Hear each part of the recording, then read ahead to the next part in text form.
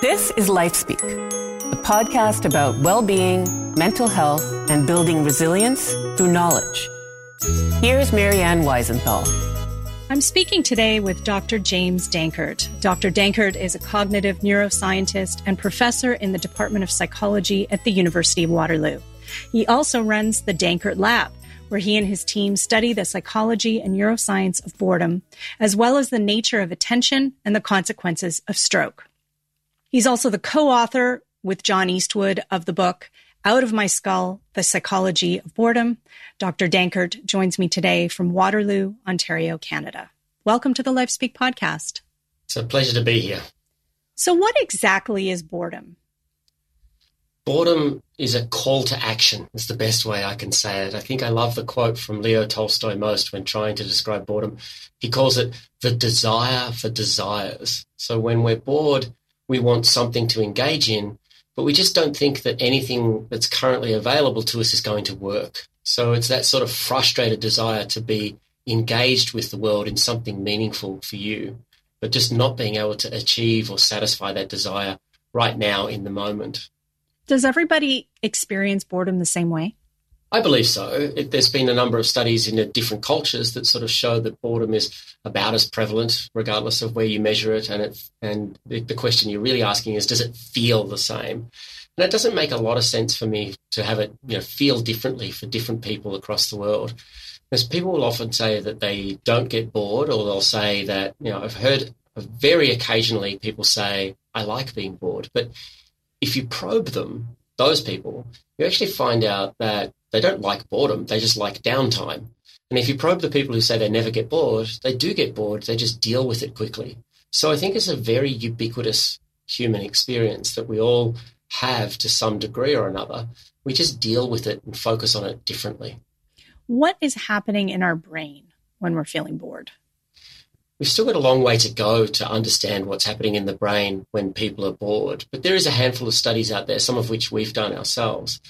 And so there are a few things that I can say about that. One is that when we look at electrical signals in the brain, EEG, we find that signals that are normally associated with focusing attention tend to be diminished when you're bored, and they tend to be diminished for people who are prone to boredom.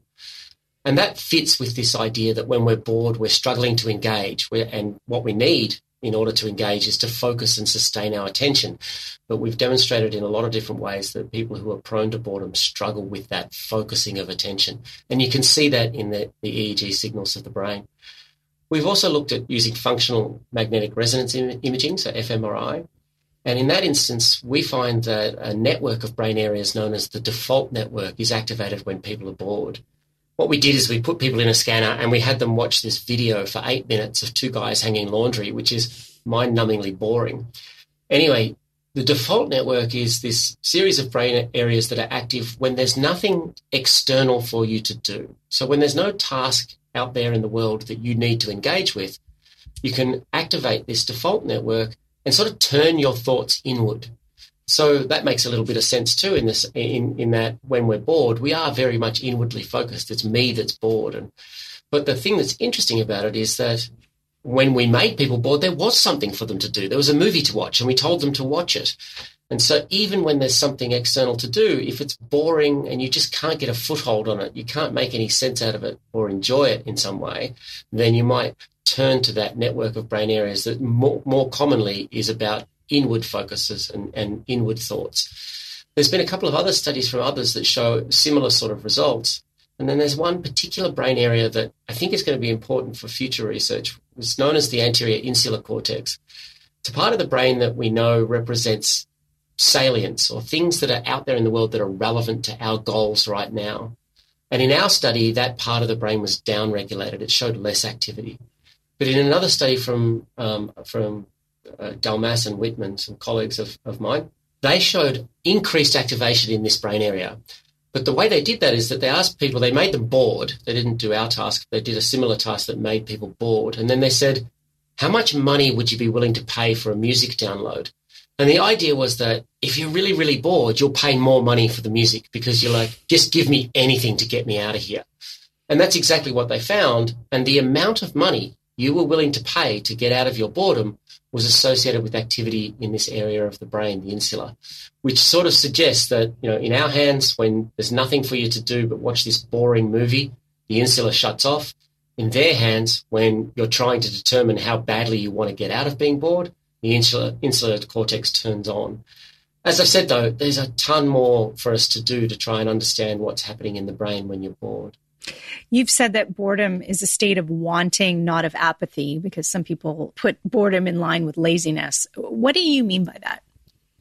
Well, apathy is just apathy. You're quite right. People often say that boredom just looks like laziness. But when we're being lazy, we're not really highly motivated to do anything. So the classic notion of the couch potato is a person sitting on the couch doing nothing, but content to be doing nothing. And boredom is anything but contentment. Boredom is a restless, agitated sort of state where you desire something to do. You want to be doing something meaningful, but you can't get there. So boredom is this motivational state. Apathy is a kind of lack of motivation, an absence of motivation. And so the two are not the same at all. You've also said that boredom, and you mentioned this earlier, it's a call to action, that it serves a purpose in our lives. So what can it actually do for us? Right. Boredom is a functional experience, a functional, affective, cognitive experience, and it is one that pushes us to act. What it's essentially telling us is that whatever you're doing right now is not allowing you to showcase your skills and talents. And we feel good when we're engaged with the world. We feel good when we're doing things that do showcase our skills and talents, that do allow us to demonstrate to ourselves and perhaps to others around us that we are capable human beings. And conversely, it feels bad when we're not doing that kind of thing. So boredom is just a signal. Its function is to let you know right now the thing you're doing isn't working for you. It's not meaningful enough. It's not stimulating enough. It's not allowing you to showcase your skills and talents. And so you need to explore your environment for better things to engage with. And by better, we mean things that are, to you, more meaningful, more purposeful. So let's say you have a job that involves a very menial or repetitive task. So you're doing the same thing all day, every day. Some people might find that boring, but some people might not find that boring. It certainly is a wide variety of individual differences in how we find things to be boring or not boring. And so you're quite right. Somebody in a job that has a large degree of monotony and repetition, somebody might find that perfectly feasible and fine, and someone else might find that just torturous. There are ways, however, to sort of cope with that monotony that you might find in your job, because even if you're not doing something like an assembly line job where you're doing the same thing hour after hour, for any job that we can think of, there are parts of it that are a little bit more tedious than others that you nevertheless have to get through. So the thing to do is to sort of reframe the situation. And what I mean by that is to try and think about it differently. There's evidence from people who work on assembly lines that they frame their work as, I'm trying to beat my personal best from the last hour of work. Now, all of a sudden, something that was tedious and monotonous has become a personal challenge. You're trying to beat your personal best. And now because you're doing that, the monotony is easier to bear. It doesn't feel like it's quite so boring. You don't have to reframe it in that kind of personal challenge way. You can reframe it in terms of your larger goals. So if you find yourself with a particular task at work that you think, this is just tedious, I hate doing this particular thing, you can remind yourself, but in general, I do like my job and it's also pretty good at putting food on the table. So you have these other ways of thinking about the value of what you're doing, even if in that moment the specific thing that you're doing isn't particularly enticing to you. So that's probably the best advice I would have, is that when we find ourselves confronted with tedium at work, to do our best to reframe it either as a personal challenge or in the context of the larger goals that we have in our lives. Find some value for you personally in That's what right. you're doing. Why is boredom something that needs to be studied? It's a great question. And I think that up until about the last couple of decades, people really considered boredom to be fairly trivial. I love this phrase that I got from a journalist a while back, that boredom is just part of the furniture of life. But it's not, because when it becomes something that you experience frequently and intensely, and this is the situation for people we call boredom prone, the consequences of that frequency and intensity of feeling boredom are not good. So we know that it's not good for your mental health. People who tend to be boredom prone tend to have higher levels and higher rates of depression and anxiety. And it sort of goes beyond just depression and anxiety. They also have higher rates of things like aggression. And that's clearly not good for your mental health either. People who struggle with boredom, the highly boredom prone, also tend to have problems with drugs and alcohol. So they tend to drink alcohol more than those who are not prone to boredom. There's also work showing that boredom-prone people have higher rates of problem gambling. And the work on problem gambling is interesting because perhaps the most common outlet there are slot machines. And many people who are addicted to those machines will say that they go to them out of boredom, and yet in becoming addicted to them, they fail to solve their boredom. And it just leads to all kinds of other problems for them. And the last thing I'd say is that we've known more recently, in a similar vein to the problem gambling, that people who become sort of addicted to their phones or social media, what we call sort of problematic smartphone users, they too are engaging in that behavior where they turn to their phone frequently, they feel anxious when they don't have their phone. They're doing that out of boredom in the initial sort of stages, but it has negative consequences for their mental health. So all of that put together suggests to me at least that boredom is not trivial. It has these very consequential outcomes that it's important for us to learn. And then there's one final thing that I'd say about that initial relation I talked to you about between boredom and depression. There's a kind of chicken and egg problem there. Which comes first, the boredom or the depression? Now, my colleagues and I suspect that it's boredom that comes first, and that if boredom is not well responded to, and if it becomes more frequent and more intense, that you can then start to see this sort of symptoms of mental health problems like depression and anxiety. Well, if that's the case, because that's just a speculation at this point, then it could be that we use measurements of boredom as a kind of early warning sign to try and intervene in people's mental health at an earlier stage before things get worse. Like I say, that's all speculative, but I think it highlights the importance of understanding boredom and perhaps trying to find ways to intervene. It also sounds like, and I'm not a psychologist, but that having a sense of meaning and a sense of purpose in your life in general, not just in your job, but in anything you do, could potentially mitigate some of those mental health effects. Yeah, you're absolutely right. There's a lot of work showing that people who are boredom prone tend to have a lower sense of life meaning, and that in turn is related to poorer outcomes for their mental health. So you're absolutely correct. If we can foster a really positive sense of meaning and engagement, I would say as well, not just meaning, but being engaged with our work life, being engaged with our family and friends and our community. I think if you can foster those things in a positive way, you're not likely to experience boredom often, and you're also likely to have these positive outcomes for your mental health. Now, you've been studying boredom for well over 10 years, but it's been an interest for much longer than that. How did this become a focus of your work? Yeah, there's two pathways that led me to boredom. I think one is the sort of physician heal thyself. That is that I experience boredom a lot, not as much now that I just turned 50, but certainly in my 20s and 30s, I experienced boredom a lot and hated it. And so I wanted to sort of understand it a little bit better. In the early days, in the hopes of trying to eliminate it, I think I feel now that it's not to be eliminated, it's to be learned from. And so that's a bit of a journey for me personally.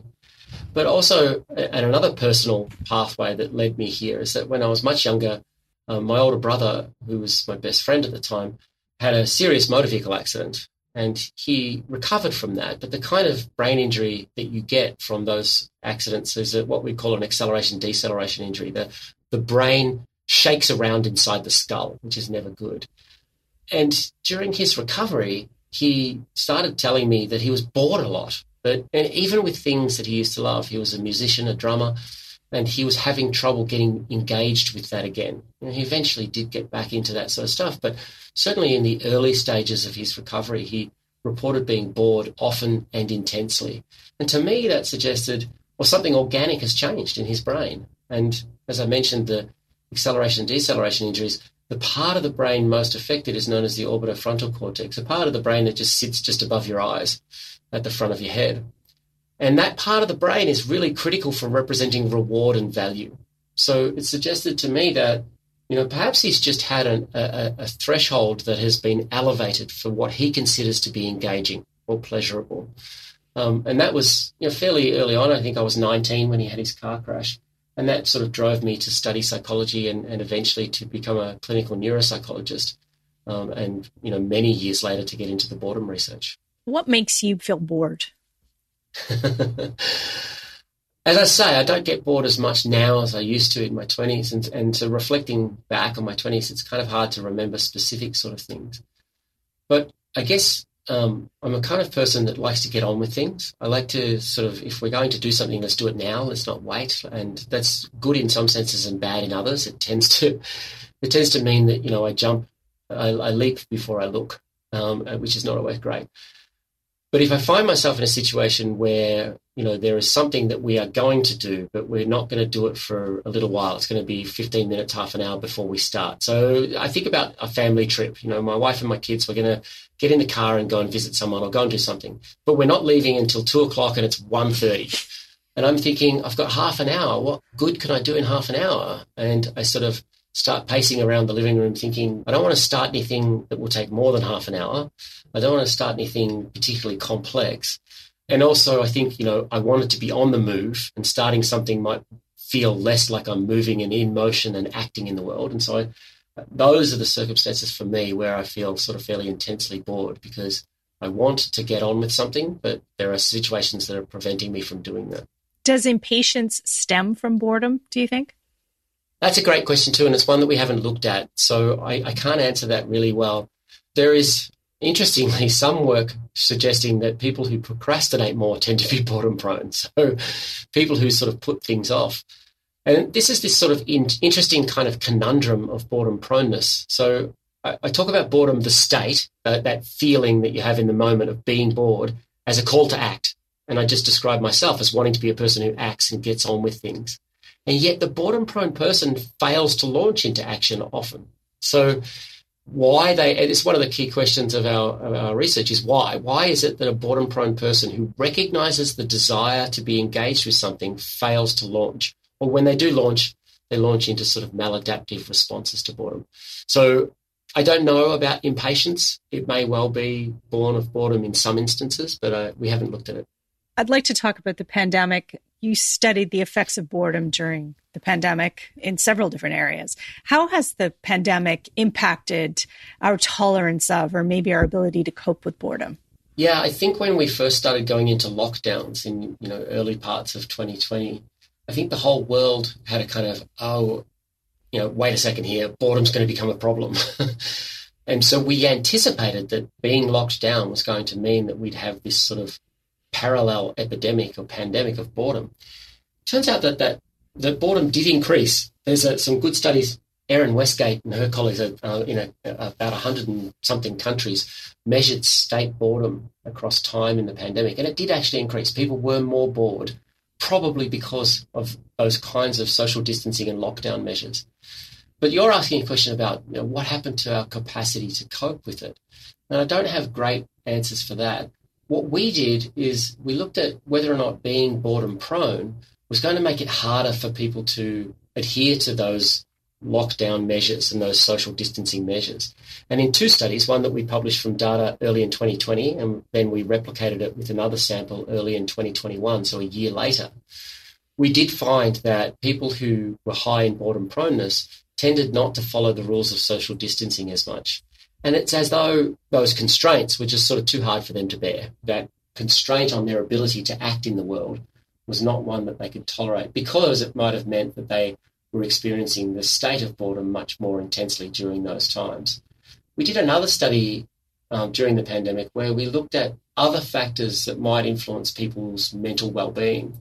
One of those was sort of creativity. And here we're not talking about whether or not you painted a huge canvas or you sculpted a wonderful statue. We're talking about everyday creativity. Did you make your own greeting card for a friend's birthday? Did you even just redecorate your office or something like that? These are considered sort of everyday activities of creativity. And what we found is that people who engaged in those everyday activities of creativity had a better outcome for their mental health, perhaps unsurprisingly. But what it shows is that for those people, they found ways to engage despite all the lockdown measures and the social distancing measures. And those engaging creative activities helped maintain better mental health for them. the negative for people with boredom proneness is that in that study, the highly boredom prone tended not to engage in those creative activities quite so much. So they engaged in perhaps more negative behaviors? There was a hint in this data we haven't published, although I believe that another lab has shown the same thing, that there was a hint of increased levels of drug and alcohol intake. And of course, they did increase they did have higher levels of social distancing rule breaking. And so, they engaged in those activities that are not what many of us would consider to be positive responses to boredom, but they failed and struggled to engage in the positive response of being creative. And again, that's just a really interesting question for us to understand why they might succumb to the negative responses of boredom, but not the positive responses. I find, in those months when we were just sort of starting to come out of the pandemic, that my bar of what I found interesting became much lower. And so even things like being able to go to the grocery store or just go to the corner store and get milk became really exciting. Yeah, I know what you're saying. I mean, to me, it was about just a change of scenery, right? So, and I found actually midway through some of that, so towards the end of 2020, I guess, it's not midway through the pandemic, but anyway, at some point, I do remember thinking, I really want to go to my office. And I'd been working from my basement the whole time. And then it struck me, why do you want to do that? I mean, it's the same routine as getting up in the morning, going down to the basement, closing the door and pretending it's your office. So the reason that I think I wanted it was just because it was a change of scenery. In the before times, when you come to work in your office, you get up and leave your office to go and get a coffee, go down the hallway to talk to a colleague. Spontaneous things happen in the day that you can't predict. Whereas when you're in lockdown and you're in your basement office, everything is highly predictable and nothing much changes. And so I found myself certainly just wanting those simple things, like you say, going to the shop to get milk or something, just wanting those simple trips to drag me out of the same scenery and to somewhere else to look at, not the same four walls. Does your research about boredom continue to surprise you? Yeah, we continue to learn different things, that's for sure. I mean, just in the question you asked me just before about, why are boredom-prone people engaging in negative outlets and not positive outlets? I mean, this raises questions of effort. Are people who are boredom-prone just less willing to put effort into what they do? And I don't know whether or not that's the case or not. So we're certainly interested in asking that question. And, we followed up the creativity work that I just mentioned by actually having people who are boredom-prone do tasks that assess creativity. And we find that not only are they not engaging in creative outlets more, they're actually not very good at them. So it turns out that particular outlet's not going to be available for boredom-prone people. Those kinds of questions, I mean, it's not really, I don't really get surprised, I just get energized. So I start to think about, well, what can I ask next? And I guess I've been doing science for, 25 years or so now, and I don't get surprised a lot because the data very rarely turns out the way you think it's going to. If you hypothesize something and it comes out perfectly the way you thought it would, that would be cause for big celebration because it rarely, if ever, happens that way. So I guess I don't get surprised, but I certainly do get energized. I think every new experiment that we do opens up a whole range of other questions that to that point we hadn't necessarily thought of. Is there something that you have learned in your research that you know now that maybe 10 years ago you didn't know, that you think, wow, that's interesting to me or poignant somehow? Well, I think the evolution of how I thought about boredom is poignant to me. And there's no real one finding that drew me to this. But as I said before, when I first started studying it, it might have been within the back of my mind the thought of, can I eliminate this from my life? Can I eradicate boredom from my life because I hate it that much? But I think I've come to understand through the work that we've done, understanding things like life meaning and what role that plays in boredom, understanding things like agency, so the desire to feel like you're in control of your actions and the role that plays in boredom, and looking at some work that others have done in animals, which sort of shows that boredom is present in species other than humans, which suggests that it has an evolutionary past, and if it does, that it's going to be mighty hard to get rid of. So the evolution of my thinking is, I don't want to get rid of it. I want to learn from it. I want to understand how better to integrate it into my life because it does serve that function. So to me, that's poignant, at least, that I think that's a growth, not only in my thinking, but personally in terms of understanding, no, don't run from boredom. Don't be afraid of it. Don't let the agitation and the restlessness get on top of you. Just learn to find ways to cope with it better. I'd like to talk a bit about kids and teens and that sort of that thing that parents hear all the time. I'm bored. You know, I asked my 11-year-old what she wanted me to ask you about boredom. And she said, I get bored when my parents say I have to do something that isn't on a screen. So can you ask him what I can do instead? Which was rather horrifying that she couldn't think of anything. What do you say to your kids when they tell you they're bored?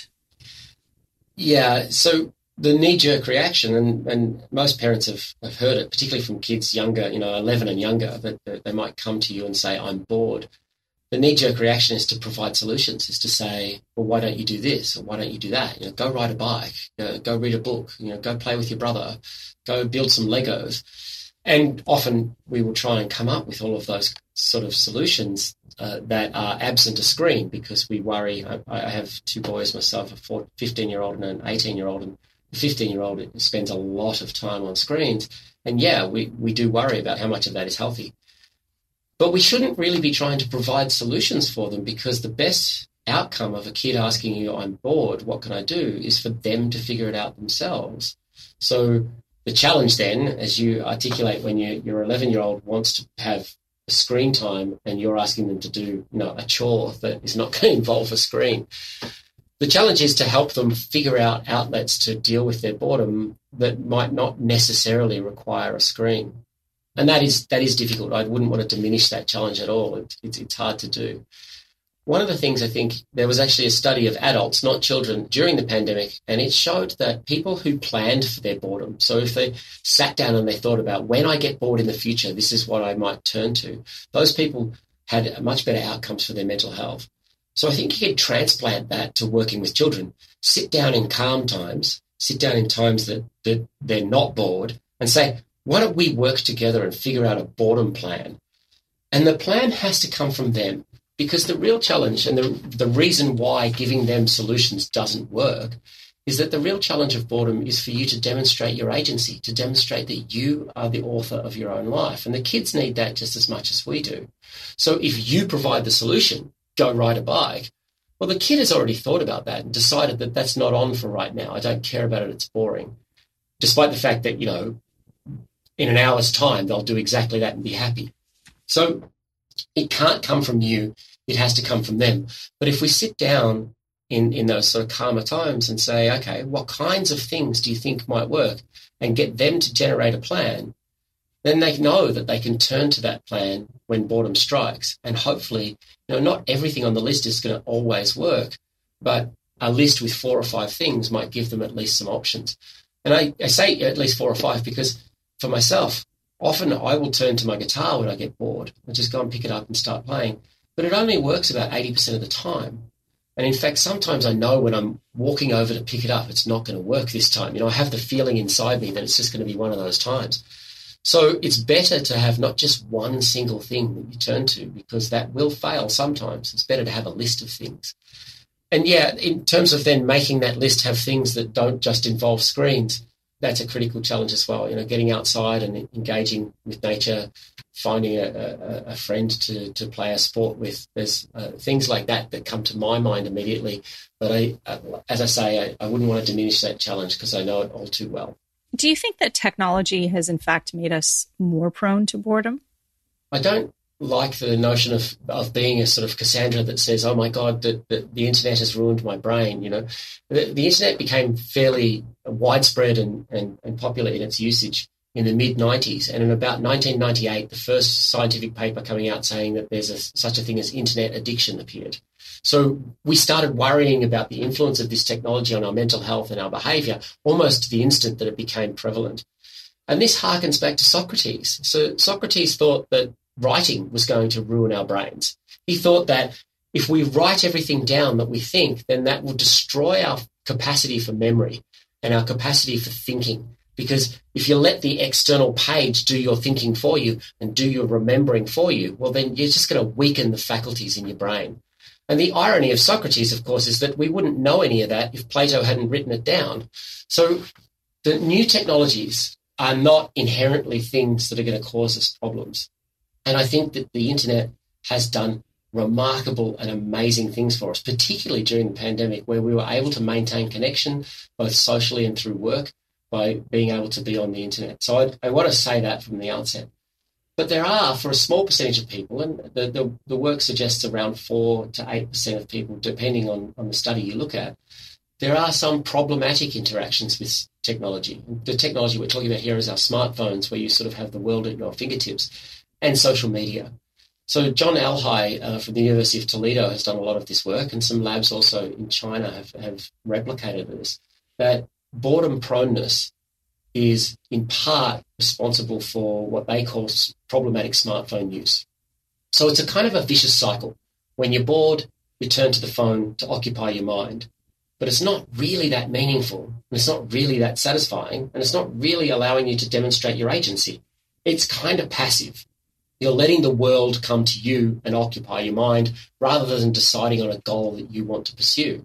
So you do that for however long, and then you put the phone down and realize that, oh, I'm still bored. So then you turn back to the phone again. And you'll find yourself in that vicious cycle, turning to your phone more and more to passively occupy your mind.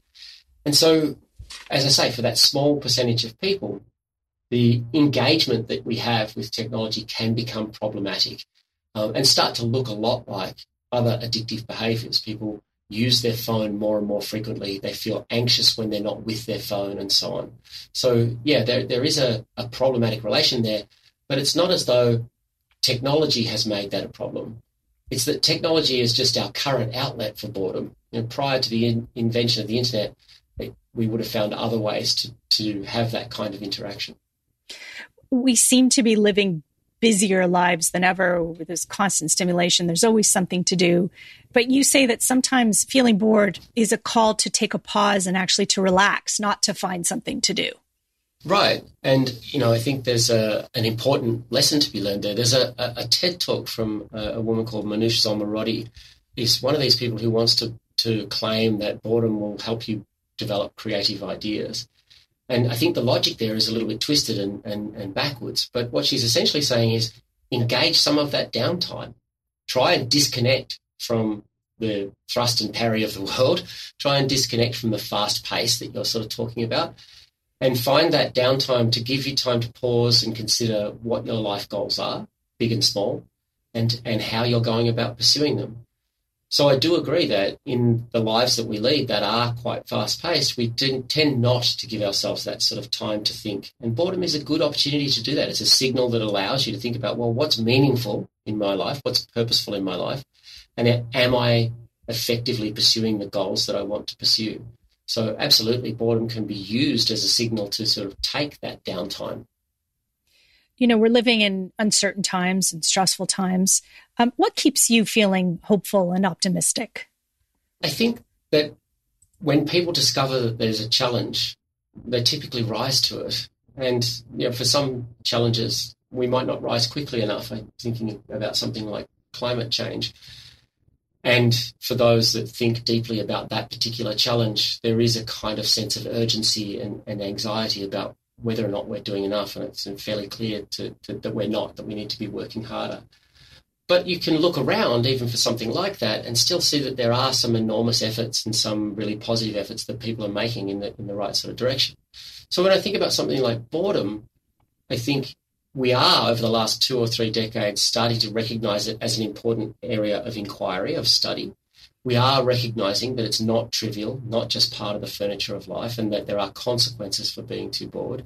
And so there's a rise in the number of people, number of scientists studying it, and there's a rise in popular or public interest in that work, which I think is really hopeful in terms of just advancing our understanding of it and advancing ways in which we might be able to better cope with the experience.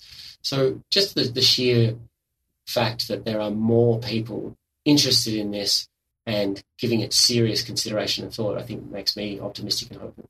Dr. James Danckert, thank you so much for speaking with me today. It was absolutely my pleasure. For more about this episode, go to lifespeak.com/podcast.